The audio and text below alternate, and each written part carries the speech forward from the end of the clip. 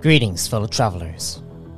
Welcome to my deep dive series, where I, MS Arthadian, dive into alternative tabletop role-playing games much like Reborn in Power, and what sets them apart from the TTRPG behemoth, Dungeons & Dragons.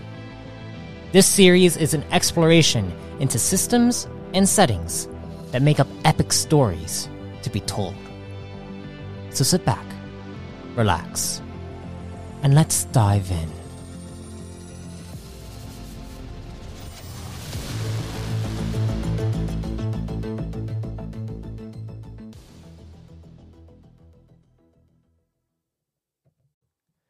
Welcome, everyone, to another entry of Arthadian Anthologies, the deep dive series that I am doing for tabletop RPGs. And today, I have on John, who is making the Metanthropes TTRPG. It's an online TTRPG, kind of like how mine is, but a lot more fleshed out, I would say, on like the online aspects. And it's very easy to kind of get into, but I'll let John explain that. So before we get started, John, if you wouldn't mind diving into your own backstory a bit on what you got, like when you got into TTRPGs, the development of it, and how Metanthropes first began. Yeah, absolutely. First of all, thank you very much for having me here, Matt. It's the first time I get to speak about Metanthropes, and I'm really glad and excited to do so. Awesome. Let's start from the beginning, my story. Roughly 20 years ago, I was invited to play with my elder brother's friends Advanced Dungeons & Dragons. Mm-hmm. It was my first TTRPG experience. It's the second edition of D&D. And during that time, back then, I was reading, Tolkien's Lord of the Rings trilogy, mm-hmm. long before the movies came out. And so merging that with the fantasy element of Dungeons & Dragons, it was amazing, and I immediately fell in love with playing TTRPGs, basically. Mm-hmm. And we didn't play much, like 5 sessions or so, and then I was actually attending a video game convention. It was like a Quake 3 Arena tournament or something, mm-hmm. and I discovered the starter handbook for Vampire the Masquerade, and which had like the starter set for the TTRPG Vampire the Masquerade. And I was like, hey, I know what an RPG is. Maybe I can take this to my friends, and we can check it out all together. And so I did. And I was still at school, and we became the type of company that goes to the library and plays TTRPGs. And we were playing Vampire the Masquerade like crazy, and we continued to do so after we went to universities and became students and so on. Mm-hmm. And then, I was already convinced that playing tabletop role-playing games is the most entertaining thing a person can do, at least for me. Yeah, because I agree. I agree with that. I'm sure you do. Lots of us do. Because, it is it's beyond interactive. Like video games are also interactive, but there are so many like doors you cannot click and go through. Mm-hmm. There are so many dialogue options that you cannot choose, and so on. And with those type of games, you can do pretty much anything. Yeah, the only limit is your imagination, as you know. Mm-hmm. Mm-hmm. And then, I started discovering other RPGs, playing with other groups, visiting the game shops of. I'm in Greece, so I live in Athens, and that is one place I really want to go in my life. So now I know someone from Athens. Of course, that's great. I would love to show you around, but I would recommend visiting the islands if you ever visit Greece. Mm-hmm. But Athens has also, the ancient monuments if you're into that as well. Yeah. But anyway, fast forward like 10 years since back then. I'm like in my mid-20s now, and I decide that I want to be a game designer. But back then, for some reason, I didn't think there was any chance for someone to be not just successful, to survive by creating TTRPGs for a living, you know. Well, it is arguable if I was mistaken or not. I don't really, we can't really tell for sure 10 years or more so how the landscape was. But so I decided I started my journey through video games, and then with tabletop board games. I saw their rise through crowdfunding, and I said, hey, maybe I can tell my stories through that. But all the meantime, I was developing my own TTRPGs. The first version of Metanthropes was a post-apocalyptic game that didn't involve meta powers at all, but it had the same system. I was creating something totally different, but I was doing it like for fun. It wasn't, it was my passion project, not my this might make me money project. Yeah. But it has a lot of similarities with the Metanthropes of today, that game back then. Do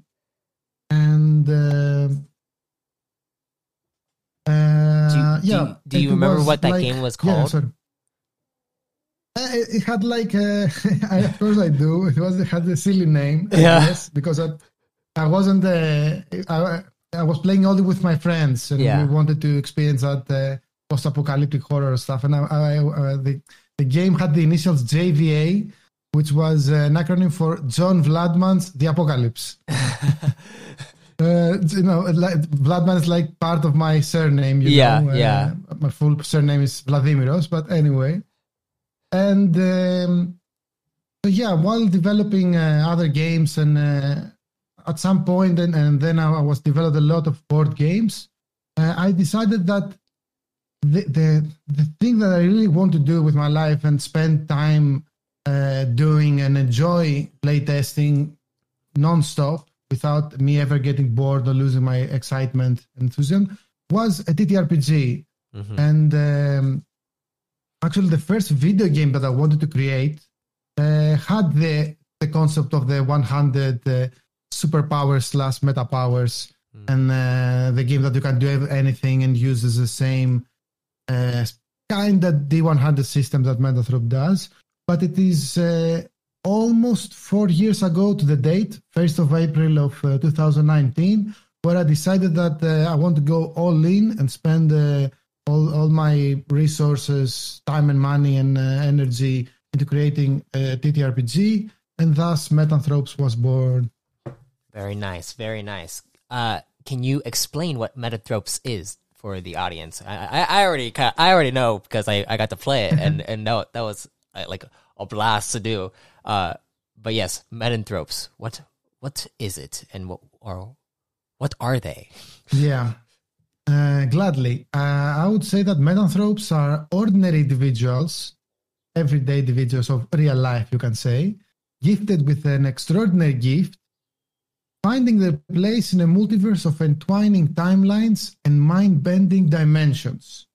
Metanthropes are beings of limitless potential in a setting of endless possibilities. Metanthropes, the word Metanthropes, originates from a Greek word, metanthropos, which translates to beyond human. That's what exactly Metanthrope means, beyond human. So this game, players embody the role of an individual who is an ordinary individual, even if you don't choose to play in a modern era of today and you choose to play in the future or more so in the past. It is important that you began with your background, at least, as a human, and every Metanthrope character has that duality of being both meta and an anthrope, aka a human.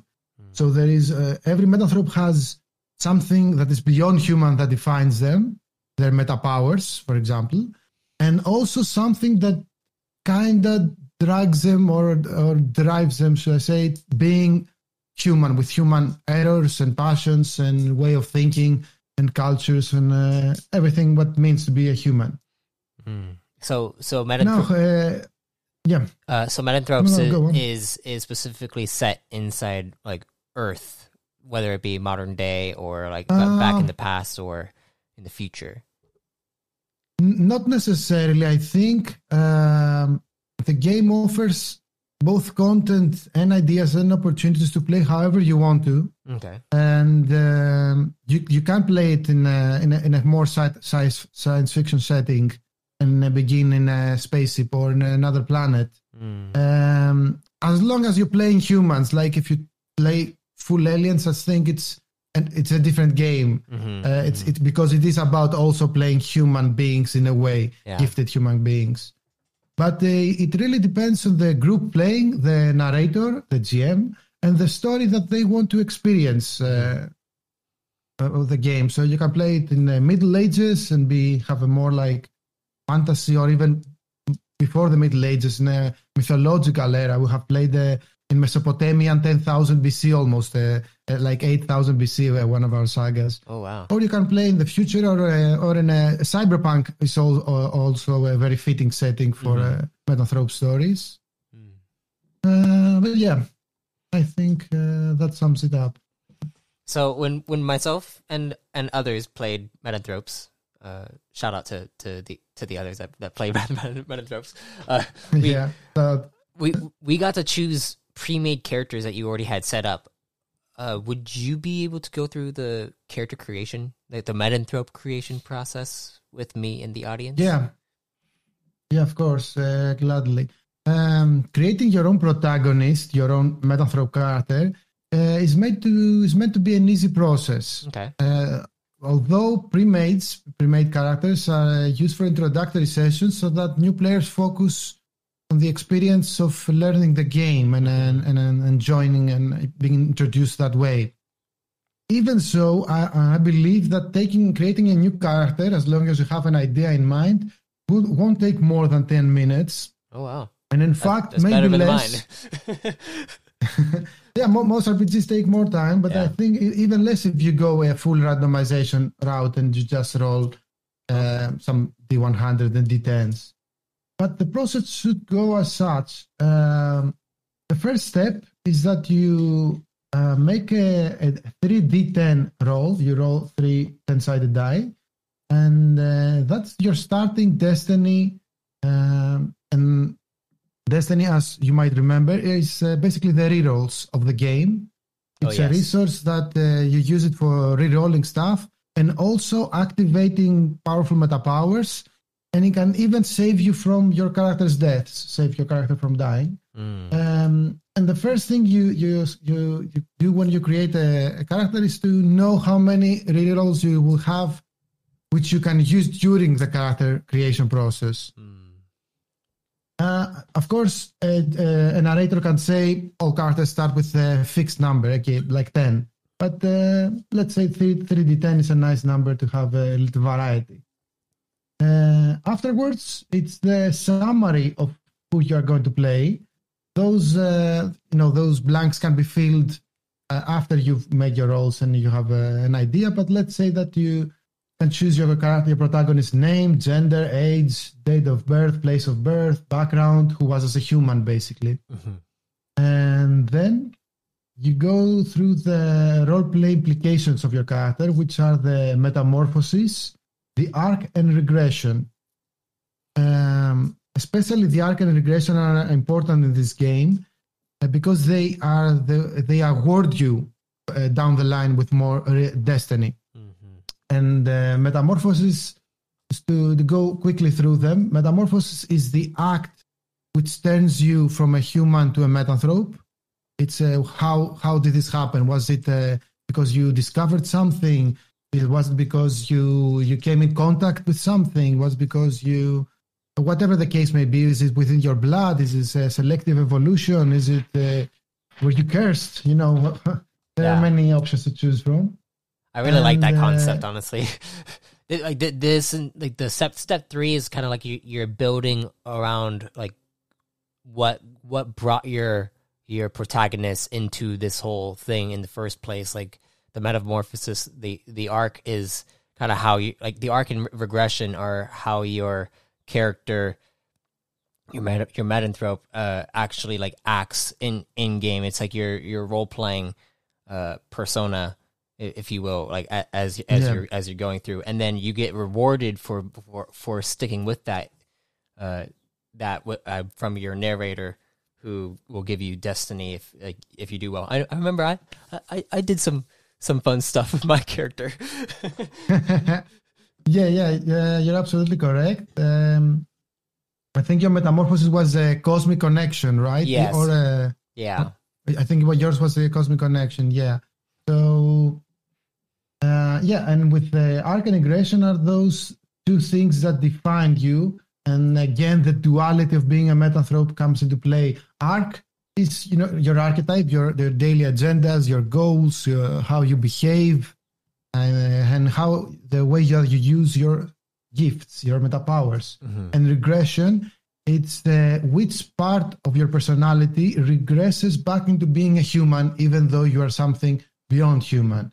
It could be because you still abide by human laws, or is it the loved ones that you need to take with you with your life, or that you need to regress to having an alter ego when behaving metanthrope-like, And with having selected those things, you will know who you were as a human and who you are now as a metanthrope. And now we can start with the fun part. Yes. The more fun part, which is choosing amongst a list of 100 metapowers to be your prime metapower. Well, the primates you had only like 10 options to choose from, but the full game, once you have access to all the content, is 100 metapowers, which are categorized into 10 classifications, with each having 10 metapowers. And basically, it should include anything anyone can imagine a special, extraordinary gift can be. From reading minds, to teleporting, to passing through walls, to opening gates to other dimensions, to being super strong or super fast. It's everything you can imagine should be included in one of those 100. Mm-hmm. And if it's not, it should be one of the combos, but that's supplement content. Yeah. And those, choosing all those, if you have an idea in mind, choosing all those things should take only like a few minutes. And now we start with the actual dice rolling that you didn't get to experience with every made character. And it goes as such. There are 3 characteristics each protagonist has. Each character actually in this game has, NPC or PC, which are the body, mind, and soul. Between the 3 of them, you choose a primary, a secondary, and a third option. The primary secondary will have a basis of 30%, the secondary 20%, and the third option will have 10% as a base. And underneath, if I can say it, each of the characteristics are 3 stats.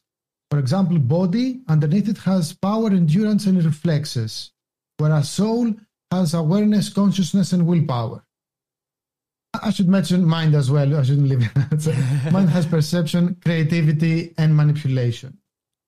And for each of them, let's say that you have selected body to be your primary. Each of them will have a base of 30%. And now, between the 3 of them, let's say that you won't have power, the first option amongst the 3 stats. For your first option among the stats, you roll 3d10 dice, and you sum up the result, and that's your total power roll. For example, if you rolled 3 5s, that's a 15, and you had also a base of 30% body, now your power is 45%. Okay, so you add it up together in total. Yes. And you do this for your second option for each one. Yeah, and for your second option, you will roll 2d10s instead of 3. Mm-hmm. And for your third option, you will roll 1d10 instead of any other number. Okay. And you follow the same procedure for your, let's say you chose soul to be your secondary. Mm-hmm. The base is 20%, and you choose willpower to be your first. You will roll 3d10 and add them to the 20 base. Then for 2d10 for the second option, 1d10 for the third, and you do the exact same procedure for your mind, which will have only difference is that will have a base of 10%. Interesting. I like that. And I should say that also if you roll a 10, then it's the plus 10 effect, as we call it. Oh, yes. Or the exploding 10, as it more known, that you can you add 10 and then you reroll the dice, and you can do so infinite times. So a character can potentially start with very high stats, way beyond 50%, 50% chance. Afterwards, each character, this is the penultimate step. You gain 1,000 experience to spend. And in this game, you don't actually have levels. It's not like level 1 or level 2, but you gain experience and you choose to spend it wherever you want, whether that be developing meta powers, increasing your stats, or unlocking new perks, which are like skills and knowledge. And there are some fixed tables for how much each option costs. You can do so, or you can store 1,000 XP if you want. You don't have to actually spend it. And then it's your finishing touches, which you will choose your personality traits. You can imagine the appearance and looks, and discuss with your narrator where your character begins their story, what the equipment they might have when it begins, all to be fitting with the setting, and you should be ready to go. So how much experience does average does each session give you if it does like killing people or just fighting monsters or whatever crazy cosmic anomalies come about? Do those reward you certain amounts of experience points, or is it like based off of the narrator's like discretion? That's an excellent question. It is detailed in the final chapter of the game narration, which is reserved for the narrators of the game. But generally, you don't get XP from killing stuff, like Dungeons and Dragons, for example, but you get from how much it was a challenging encounter or not. And how the encounter whether you push really through it kind of thing. Yeah, for example, and doesn't really have to be combat. It can be a chasing. It can be a fierce debate. It can be anything at all, really, as long as it is challenging. But generally, there are, let me double check what I'm going to say. There are 6 ways you can gain experience. Okay. You can gain experience through role-playing, which is role-playing who your character is, the general concepts, their arc regression, metamorphosis, ideologies, and everything. The second is acting, which is a little bit different than role-playing, which is embodying your protagonist, changing your voice, your tone, your mannerisms, your accent, your quirks. You don't have to be a professional actor to do all those things, but the more distinct what you're doing in and out of game is, the more experience you're rewarded. Afterwards, you're rewarded by the goals that you set, your character does, and striving to succeed and achieve them. You're rewarded by adversity. Here comes the challenges that I said before, and overcoming them. Facing adversity in the form of your own character's phobias, or actually facing antagonists in a life-threatening do-or-die situation. Afterwards, it is discovering new landscapes, new dimensions, new ideologies, meeting new people. All this is under the discovery category. And last but not least is influence, which is how much you change the lives of those around you by changing their worlds, their beliefs, their mindsets, and generally changing the world. So the exact number of how much you're going to be rewarded, it's depending on the narrator and on the table, on the group that you play. Yeah. But the narrator should follow those those 6 pillars, and the players should have in mind that these are the things that are interesting. Mm-hmm. So, for example, let's say in Dungeons and Dragons, let's say that the group discovers a dragon,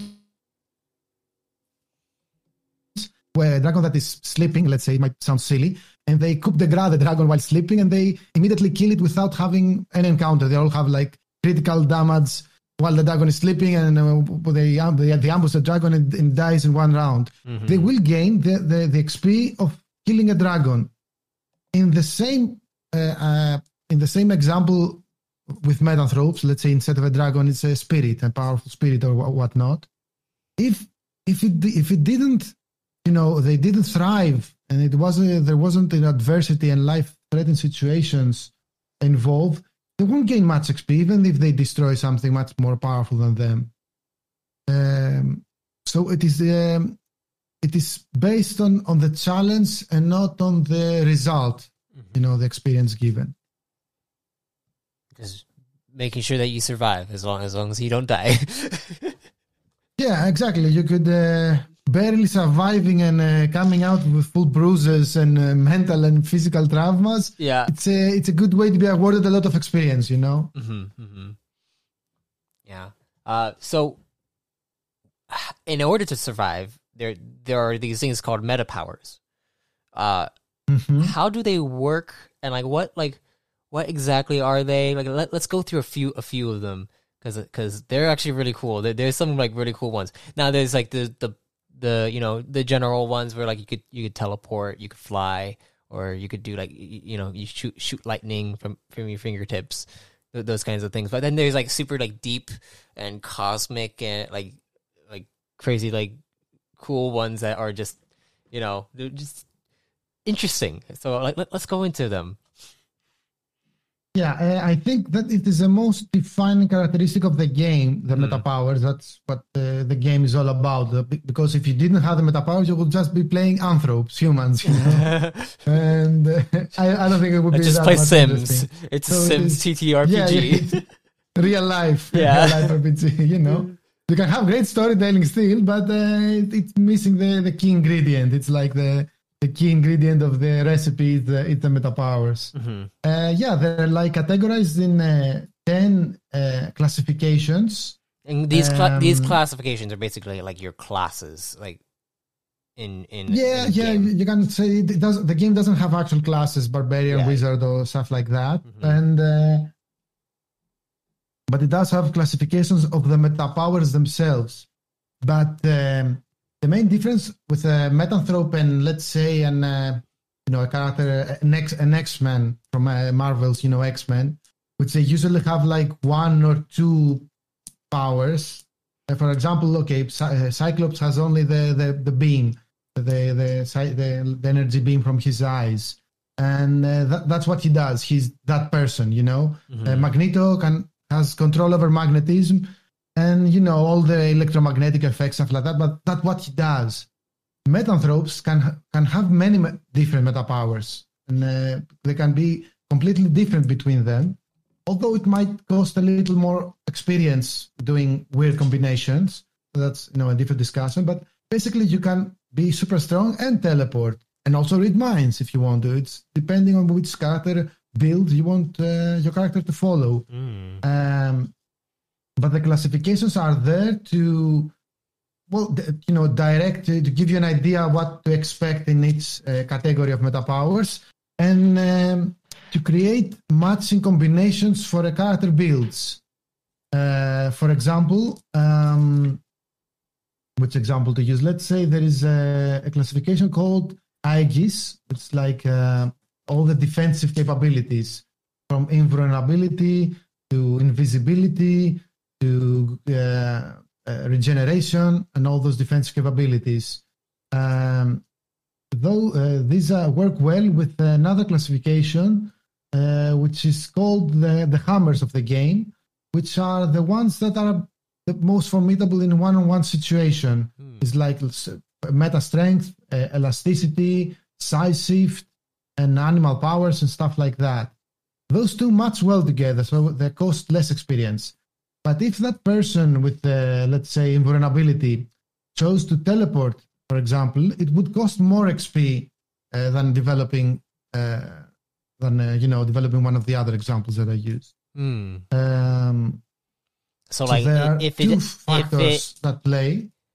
So if it doesn't mesh well with the one that you already have, then it's going to cost more experience because you're not used to that kind of thing. It's kind of like when like in Avatar: The Last Airbender when Aang goes to start learning earthbending because it doesn't work well with airbending. It's harder for him to master it. Kind of situation. Exactly. Yeah. Yeah. Very similar. And there are two factors that play in this when choosing which will be your next meta power. It is the classification and the energy type. There are 4 energy types in the Metanthropes. We have cosmic, which have all the radiation effects, all the gravity, but also all the non-mundane, non-physical world, that other dimensional, extra-dimensional meta powers exist there. We have elemental, which includes all the element bending, like the airbender, like pyrokinesis, electrokinesis, but also the circle of life and death. So life restoration is elemental, for example, and nature, like animating plants and stuff like that. Then we have the material. This is the most mundane. It has like meta strength, meta speed, but also invulnerability and all those stuff are like the most. But also control matter, for example, it's material based. And last is psychic, which involves everything that interconnects with another being's mind. So from mind control to telepathy, sixth sense, and so on and on. So combining the right classification and energy types gives you different options, which cost different XP experience. But you can do anything you want. There is no like optimal way. I suppose the optimal way is the one that costs the least XP. Yeah. But maybe you want to be the Metanthrope who teleports, and once they are, which is a cosmonaut and cosmic meta power, teleport is. But also you want to play meta strength, which is a material hammer, because you want to punch someone when you teleport next to them. It will cost you a little bit like 20% more XP than following a more optimal build.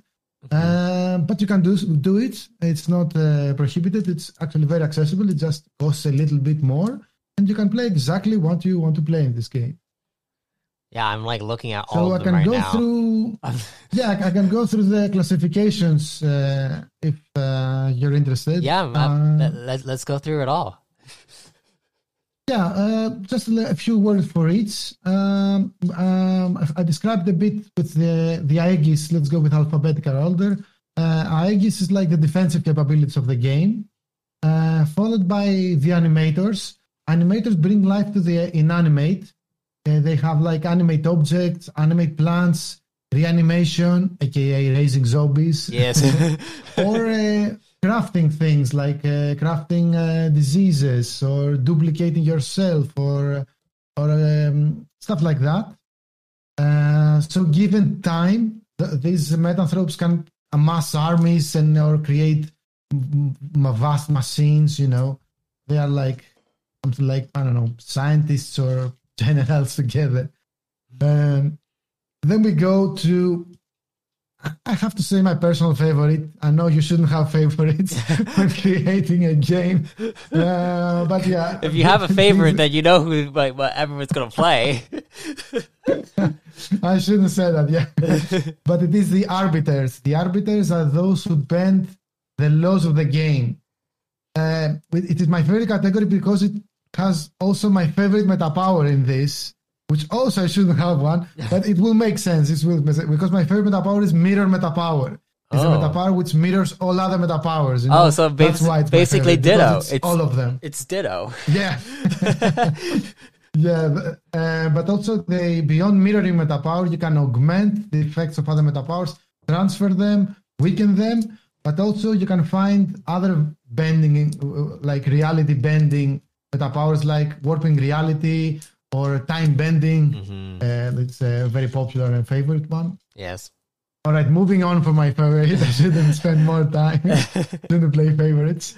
Clairvoyant is a very interesting and roleplay heavy classification, which involves gathering information, gaining extrasensory perceptions and heightened senses. And meta powers like Sixth Sense and more mundane like metavision, and also more psychic like precognition and retrocognition, like knowing the future and the past. And very interesting options here. Then we go to those who like crowd controlling. This is the one for you. It's the controllers. They control density, gravity, magnetism, and other mainly cosmic, but also some elemental like weather or material like matter effects.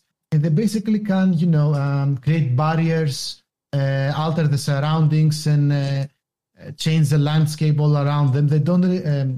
It's not about dealing damage with them, as it is with some others, but it's about creating the perfect conditions around about the environment and those found within. Following, it's the cosmonauts. Cosmonauts are all about traveling great distances and discovering new worlds and other dimensions. It's from teleport and flight to some more specific ones like astral projection or nether and nether projection, which are two other dimensions of Metanthropes. Dark energy projection, which you might remember. You Yes. played with this one. How was it for you? That one was an interesting one because I was able to actually like reverse. I forget it was Kyle's character who like shot out the lightning, and did I reverse his lightning or did I reverse someone else's? I don't remember exactly what happened, but I remember there was... You were absorbing, I think, the momentum from someone who's about to fall or something. That one... You say someone because... oh, yes, yeah, that's true. That one was really fun, and also I got to be able to like speed my character up to an insane level because of like the dark energy. You slingshotted through dark energy acceleration. Yeah, cosmonauts are all about movement, whether that be instant movement like teleporting or gaining extra movement and exploiting it. To be honest, it's all about the cosmonauts. To be honest, one of my favorite powers, like if whenever someone asks me like, oh, what kind of superpower would you have? The one that I usually say is like teleport, because I mean, I think it'd be fun to be able to just teleport places, just look somewhere and be like, okay, I'm gonna go right here, and then you appear there. In this game, there are two very similar meta powers. It's which work like mechanic-wise almost the same. It's teleport and portal projection. Which one would you prefer? Teleporting yourself or opening portals where, with teleport, you can also at higher levels take others with you. So essentially they work pretty similarly, and teleport would always be faster and better at doing it. But with portals, you can like shoot through a portal or stuff like that. With a portal, you could... So with teleport, could you I'm thinking about it. Like so with teleport, it's just you that would teleport, nothing else, or can you? No, at higher levels you can teleport others and even vehicles with yourself. So it's not limited just yourself. But portal projection is like, what's the actual difference between the two? In the mechanics. Okay. For example, with teleport, you can, since portals has the, let's say the bonus, the plus that they can create a rift between two locations. Okay. It's always like slower to be activated. Lasts. It takes higher activation slots during your round when you play, and it lasts for less, and you cannot do it like so easily and seamlessly reactively with teleport. You can. But both at like level 5, for example, you can do both of them miracles and take others with you. Okay. So it's basically they're very similar. So they're only the mechanics that differentiate them. I imagine that portal projection is more so along the lines of not like you could travel further distances than teleport, because I feel like whenever I imagine teleporting, it's not being able to teleport like to like the other side of the world kind of thing. It's more like you're teleporting to somewhere that or that you've been before, or that you can see with like in front of you. Whereas portal projection, I feel like it would take longer to be able to actually do it, to create a portal, but it would take you to places that you've never been before too. You just need to have like some ideas in your head, and then the portal will open up to like an area that you've never been. I don't know if that's true. Well, the both use tables, which give like bonuses and penalties depending if you know the location or not, and they have limitations based on their level. For example, teleport at level 5 can actually transport you anywhere within the material dimension, so you can actually go light years away with a simple use. That's a level 5 meta power. It's like the highest you can reach in this version of the game. The game actually, when I created it, that's a fun fact, it goes up to level 10 meta powers. And it will go, but it's a supplement I haven't created yet. Yeah. Which will be called Omni-powered. It's like going epic levels on Dungeons and Dragons, for example. Yeah. And you will be reaching, like, for example, teleport at level 10 you will be omnipresent. Will be anywhere, everywhere, all at once. You will be at every location at the same time because you will be omnipresent. But the game has a cap right now in this, which is level 5. But trust me, level 5 is not an actual cap. You're very, very powerful if it's your prime meta power level 5 or other meta powers. For example, teleport, it's you can take you anywhere within the material dimension. Now, will you successfully go there? That's depending on the role, the penalties. It's another question. It's another matter. Yeah, we'll definitely get to that. Well, we certainly shown some favoritism with cosmonauts. So let's continue with the others. Yep. I already mentioned the hammers, which is like those who want to actually do damage on one-on-one situation with their strikes, And followed by the second damage dealer of the group, it's the kineticist, the one that Kyle played, which is like electrokinesis, pyrokinesis, telekinesis. They all end up in kinesis. All the kinesis. Basically, all the kinesis. Elemental like cosmic, and also psychic telekinesis is the only one that's psychic. They do massive damage to many enemies at once. So they can wreak havoc or actually prevent calamities. For example, with pyrokinesis, you can remove fires instead of creating them. And now the final two are the manipulators, which are those who influence the emotions and minds and feelings of others, from mind control to illusion manipulation to memory manipulation to meta-empathy, anything that all of them, I think all of them are psychic, except for pheromones, which is actually elemental. It's an interesting choice. But yeah, although all those that actually, bend the will of others or influence their role play in any way or their actions is a manipulator. And lastly, it's the utilitarians, which are the all-arounders, which offer whatever the coalition, which is the group of Metanthropes, is missing, whether that be skills or increases at all stats. It's the all-arounders, Yeah. The supplementary, complementary supporting role of meta powers. Some examples may include like meta intelligence, which can work with everything, or like a lunar connection, which is a meta power that gives you boosts all of your stats depending on the phase of the moon. And also a random meta power, which gives you different meta powers each time you play it. It's totally random. Oh yeah, random. Yeah, that's cool. Dang. So yeah, that's there's so many combinations that can be used with this. Like I could see myself playing multiple different types of characters, or even just one character that has multiple different types of meta powers. But then it's hard to choose. But that's why I love you create. Yeah, it's I've seen so many different combinations. Like it's up to the character what they imagine they want their character to do. Usually they follow some like a general idea build. For example, if I will play the mind controller, I maybe also use a couple more psychic, like Sixth Sense, for example, or anything. But it's there is no like.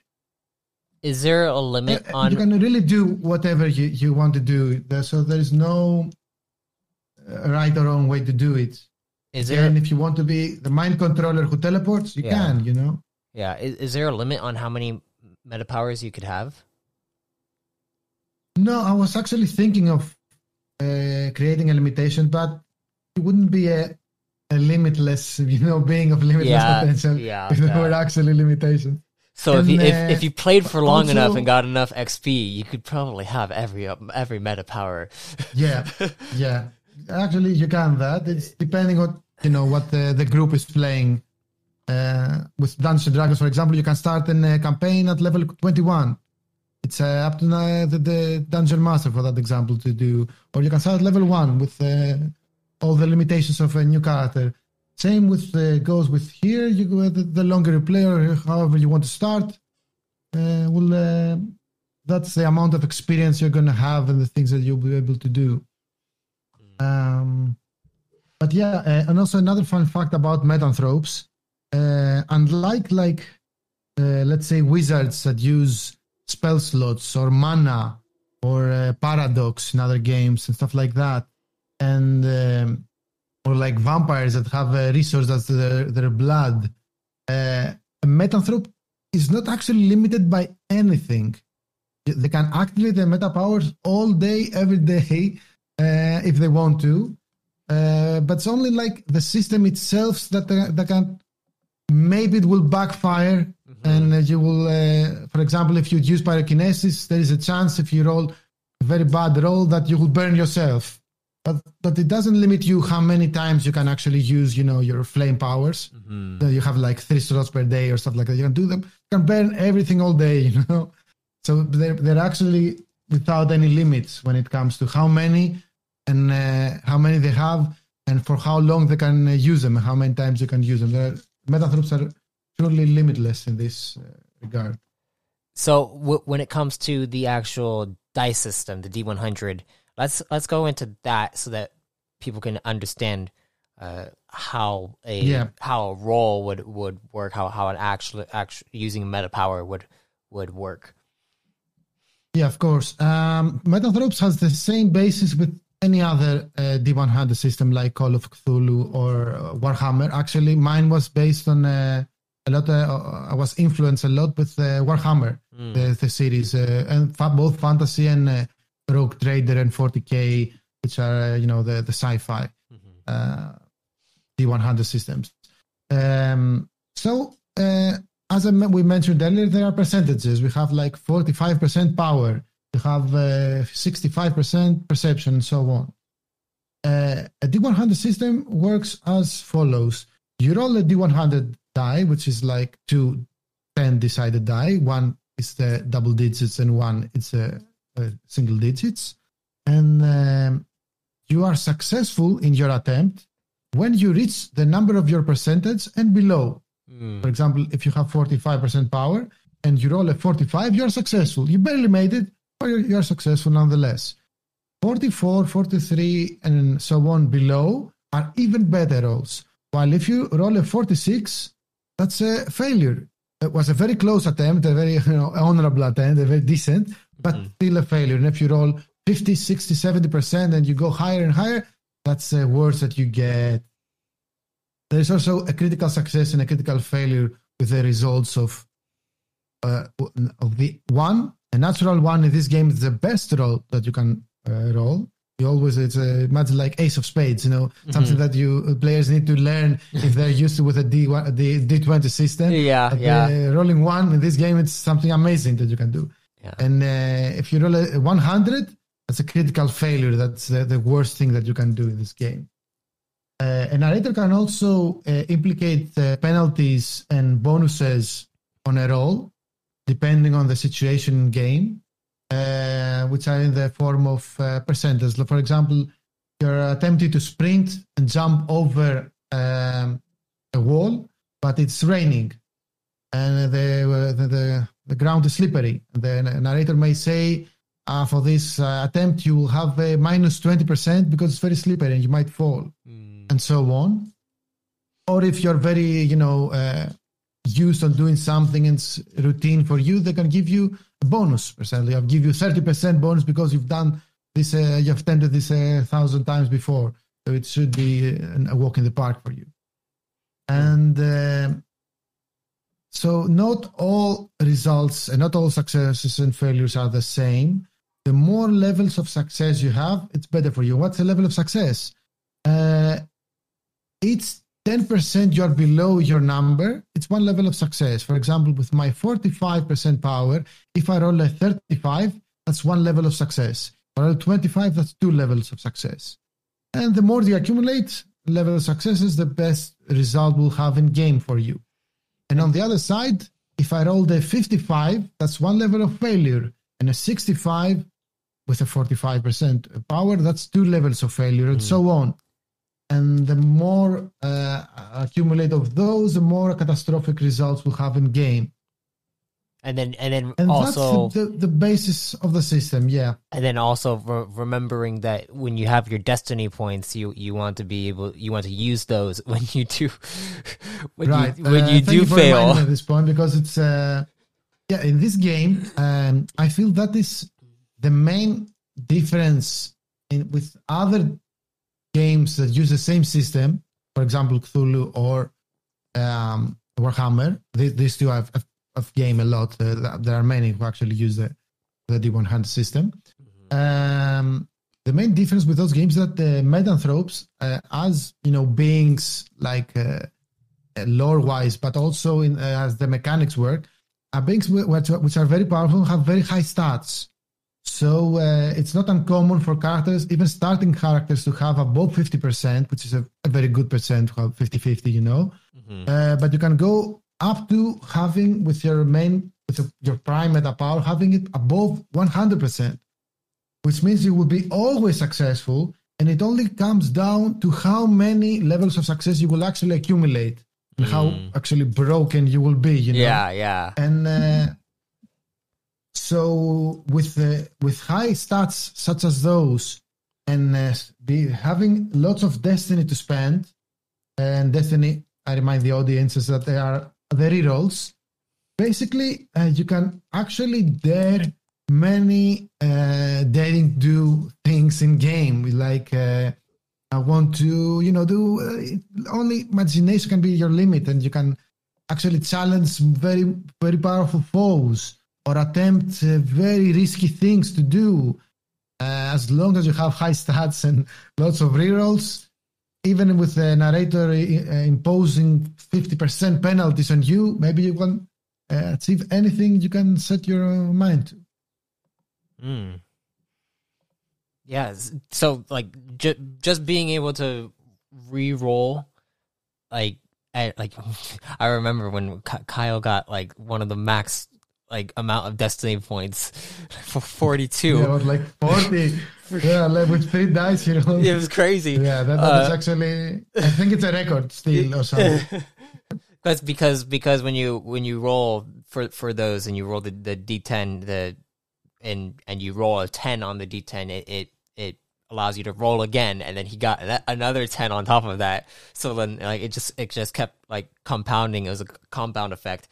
and with being able to use your points to just continuously reroll until you get a good number that you want, but also that creates like strategy in a sense where if you don't have as many, then you need to choose which checks you want to fail and which checks you want to succeed. Exactly. And also, the pre-made characters that you play didn't have any high-level meta powers, which require spending destiny or more than one, up to 5, just to activate them. Yeah. So, for example, if I wanted to, let's say, if Kyle had their meta power at level 5, electrokinesis, which actually you become electro form, you become lightning yourself, just to attempt the roll, whether that be successful or not, you need to spend 2. Oh. So if you have like 5 when a combat begins, for example. Interesting. And if you fail the first activation of your form, you only have 3. And if you fail again, you won't be able to enter your form. So, and also one last factor, when your character dies, the protagonist, that counts only for the player characters, if they reach life less than life, their health, the hit points, but we call it life here. If you reach your life less than 0, you can spend 5 destiny and actually reach it to 1 instead of less than 0, Mm-hmm. So the destiny is like, it's the one who is in control of your character decides, is it my time to die, my character's time to die? Is it meant for my character to succeed on that particular role?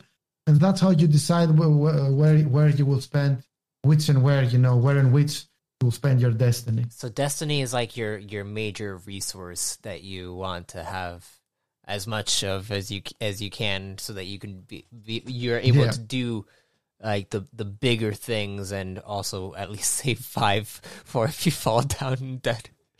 Exactly. And but you get rewarded a lot of destiny. Okay. Each time you play, the narrator decides to create some scenes. For example, when we played, it was like basically 2 scenes, because it was a short introductory. The first scene began when all of you to enter that opera, and the second scene began when the action started. And during a longer session, there can be 3 or up to, depending on the situation, let's say an average of 3 scenes. Automatically, you gain 1 destiny for participating on your on a scene. Okay. Further than that, you're rewarded with your arc and regression additional destinies, which you can gain, let's say, 2 extra destiny from role-playing your arc, and another one from role-playing your regression. So let's say on an average, you can have like 3 to 4 destiny per scene. So it's like almost 10 per session, almost, rounding up or down, depending on the narrator, how the generous they're feeling and how good you're playing. But, it's you will have, it's not like, for example, Warhammer uses a very similar mechanic, which is called Fate. But you gain it, you do that special rerolls, you gain them so rare. You have like complete a major quest to gain just 1 reroll or something like that, because it's a dark and unforgiving world. The world of Warhammer is. So whereas in this game, you should feel powerful in this game. It's part of the game to be able to feel powerful. And so that's why you gain a lot of destiny. And although there is strategy when and where you're going to spend them, it's not something that you gain, I have only 1. What should I do? Yeah. You may end up with 1, but as soon as the scene ends, more probably you will gain at least like 3 or 4 more for the next scene, as long as you were actually playing the character that you chose to play. And it's easy to reward. And do Destiny carry over to each session? Yeah, of course. So you can actually store them. So you don't have to goes by. You don't have to spend all your destiny in one session, because when you play like sagas, which are like campaign ongoing stories, you can actually store them and have like end up on the final session of Act 1 with like 50 Destiny stored. Especially if you take a meta power like luck bending, which actually rewards you additional Destiny per scene, and you become actually more lucky this way. And should I say that with Destiny, it's one of the interesting facts that actually it's one of the actual meta aspects of Metanthropes. It's Destiny are player bound, not player character bound. And for example, if your main character dies, you get an option of spending actual Destiny to save their lives, or you can choose to take all of the Destiny that they have accumulated and create a new character with the amount that you have stored with the previous character. To give you a good heads up and a good advantage when it comes to rolling, rerolling up to have that's high stats for your next character. That's cool. It's meta. It is pretty meta. Okay, well, what is the next step for Metanthropes? That's a very interesting question. I have both short-term and long-term goals for Metanthropes. Starting with the short-term goals, which are almost realized, almost finalized, is our media-centered goals, especially with video creation and live streaming sessions. When it comes to videos, I've already filmed and edited quite a many. I just haven't made them public just yet. Yeah, that's always good to do. I want to get them all situated before even posting them out. Yeah. Yeah, I need to be better prepared and organize them. But what are those videos about? I think they are the better way to introduce new players to Metanthropes. I will have a YouTube channel, but I'm not actually interested in becoming a YouTuber in that sense. But I want to have playlists of how to play tutorials where players can see like very short videos and learn how the D100 system works. A video about creating a new Metanthrope, a video about what can I do during my turn, stuff like that. And videos about the lore and world building of the game, videos about highlights from sessions, actual play, and so people can actually see a video and become introduced to Metanthropes through this medium instead of visiting the site and reading about it. And let's face it, there are a lot of people who will be more enticed, not enticed, easily introduced in a video than actually reading something. And the second short-term goal is live streaming. I want to enter, Twitch. Again, not in the traditional sense of become a Twitch and a streamer, like the same way that not interested in becoming a YouTuber, but I want to actually be able for viewers to go and see a live play of an introductory session, of a live play of an ongoing saga, and a live play of a meta arena with just combat and they were just checking mechanics and meta powers. Whatever that may be, I want to have a live stream and the overlay that you've enjoyed and experienced when we played. Yeah. It's meant to both for, sessions that are live and sessions that are pre-recorded, such as the one we played. But I'm working on it and finding the right overlay so that viewers can enjoy playing on, watching all the icons and the information the character sees on the screen and using the effects and stock videos and whatever it takes to make it more entertaining. Metanthropes. That's something that also, I haven't figured out from my own live stream. I don't have any overlay, really. I just have my video camera, and then I have OBS kind of just showing the map of screen. And then my players don't really show their faces. I've seen a couple of your streams actually. Yeah. It's you need some players that actually show their faces. Yeah. This is my personal favorite, my personal preferences when I'm watching something live on Twitch. I don't even like the VTubers, the digital avatars. Mm-hmm.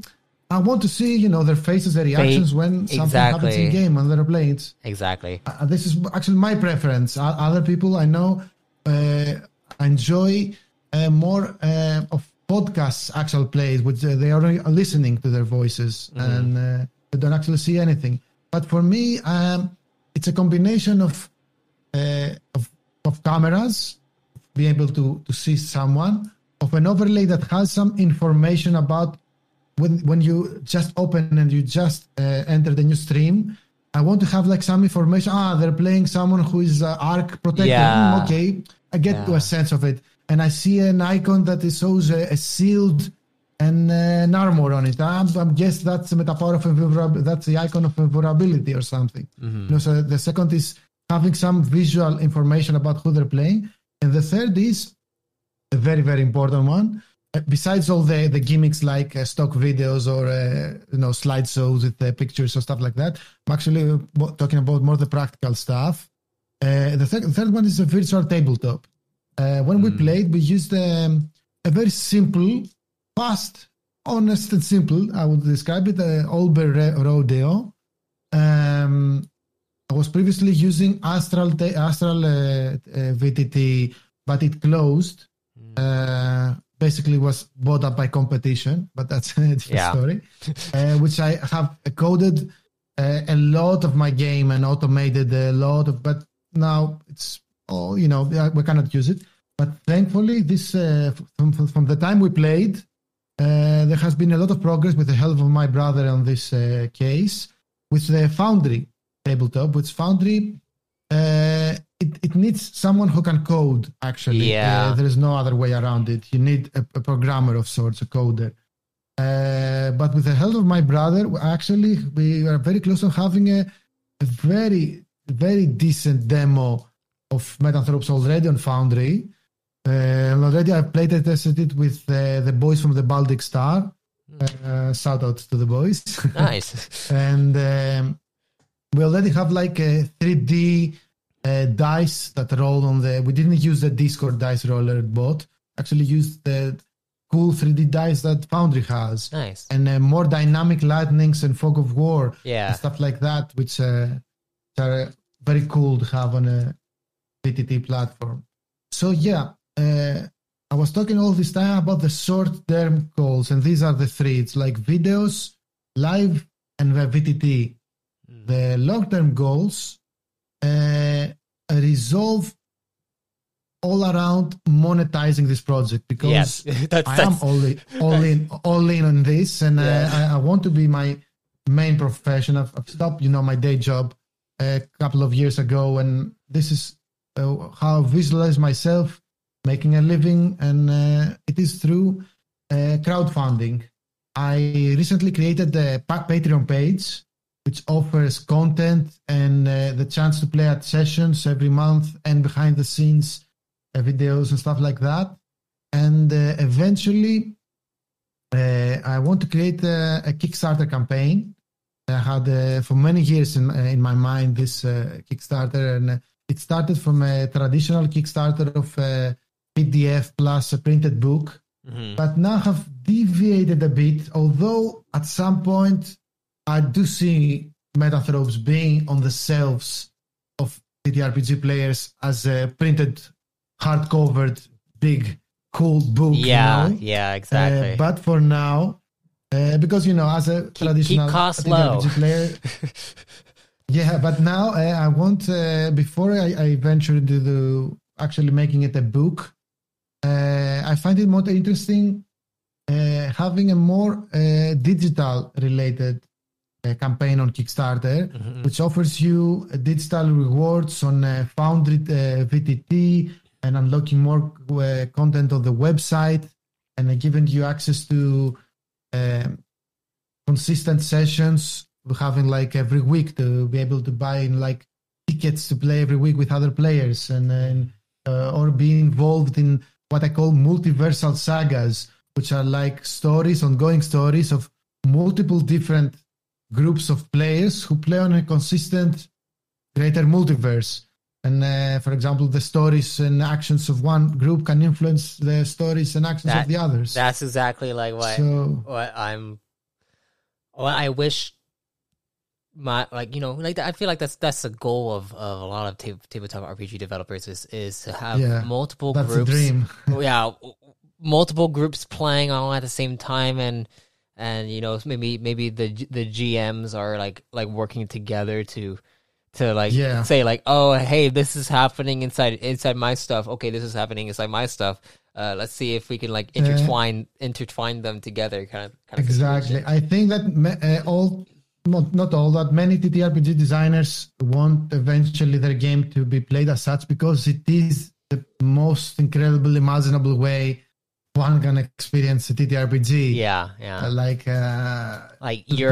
Your actions matter. Your actions matter inside the overall universe. For example, let's say that in a multiversal saga of Metanthropes, a group actually destroys New York City. They have a nuclear explosion or what, and the others who play at somewhere in Beijing, China, for example, they learn that, oh my God, something happened and New York is gone. Mm-hmm. And they will influence, all the NPCs around them, and they will learn that maybe it was another group of Metanthropes that did it. And not just limit ourselves with just, Earth and this timeline. Maybe you can play on one timeline is on the far future, one group playing, and the others on the past. But through meta powers, they're interconnected, and you can do anything you want with the multiversal saga. Mm-hmm. And I've only played like super test versions of it with like 2 groups, which are like my close beta group of players. But I imagine it at some point being played by, let's say, 100 people, 100 players, which are with 10 GMs or more or so. And all in the same story. And this is like the end goal of the true long-term goal of Metanthropes. But in order for that to happen, the game needs to survive, and the crowdfunding needs to be profitable and successful up to that point. So short-term is media goals, long-term is monetization goals. And really long-term, the true vision of Metanthropes is like a massive multiversal sagas with many narrators, many dozens of players, and creator world building, and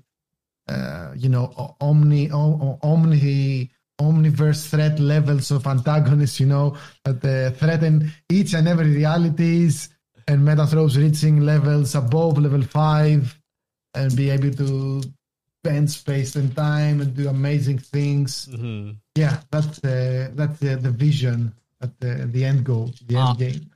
Awesome. Yes, I think that's a good place for us to end there. So if you can just shout out whatever places that you want people to go to, your Patreon, your website. Has been I really enjoyed this. It's the first time, as I told you, that I'm talking about Metanthropes in a podcast. Sweet. And I really enjoyed it. It was also great questions from you, Matt. Kudos to you. All right. You can find your journey can begin at www.metanthropes.com, which is the website. Besides the website itself, the useful links that you can find are usually with my game design team's name, which is Metanthropes, Legitamine. And you can find us on patreon.com/Legitamine. It's like dopamine, but legit. How's it written? Twitter.com with /Legitamine Games. Facebook, Legitamine Games. YouTube, Legitamine Games. Instagram /Legitamine. And Twitch TV /Legitamine. And all the links will be found in the description of this episode too. Yeah, I can send you right now all the links together with the hyperlinks. Yes. You can use them. That'd be very helpful. We also have a Discord server you can join. Yeah, you need to be actually invited. I cannot, there's no actual link that I can say out loud right now. Mm-hmm. But yeah, basically, Legitimate is the name that you want to find us. And Metanthropes, it's the website. Perfect. Well, thank you, John, for coming on to discuss Metanthropes with me. I really enjoyed playing it, and I'm hoping that other people will enjoy playing it as well. And I wish you the best, and hopefully in the future I can play some more. Thank you so much for having me. Yeah, I would love for you to play some more, get involved into an ongoing saga, and I would also like to continue playing Reborn in Power, your roleplay game. Yes. So yeah, we'll keep in touch and play TTRPGs together more. Yes, perfect. That's for certain. Perfect. And thank you all for listening to our conversation. And if death comes to you, may you be reborn in power. Thank you for listening to this dive into Metanthropes. Be sure to check out metanthropes.com to receive your metamorphosis. If you like what you're hearing and want to support, you can subscribe at arthadiananthologies.com/subscribe. A link will also be found in the show notes below. As always, be safe, stay safe, and if death comes to you, may you be reborn in power.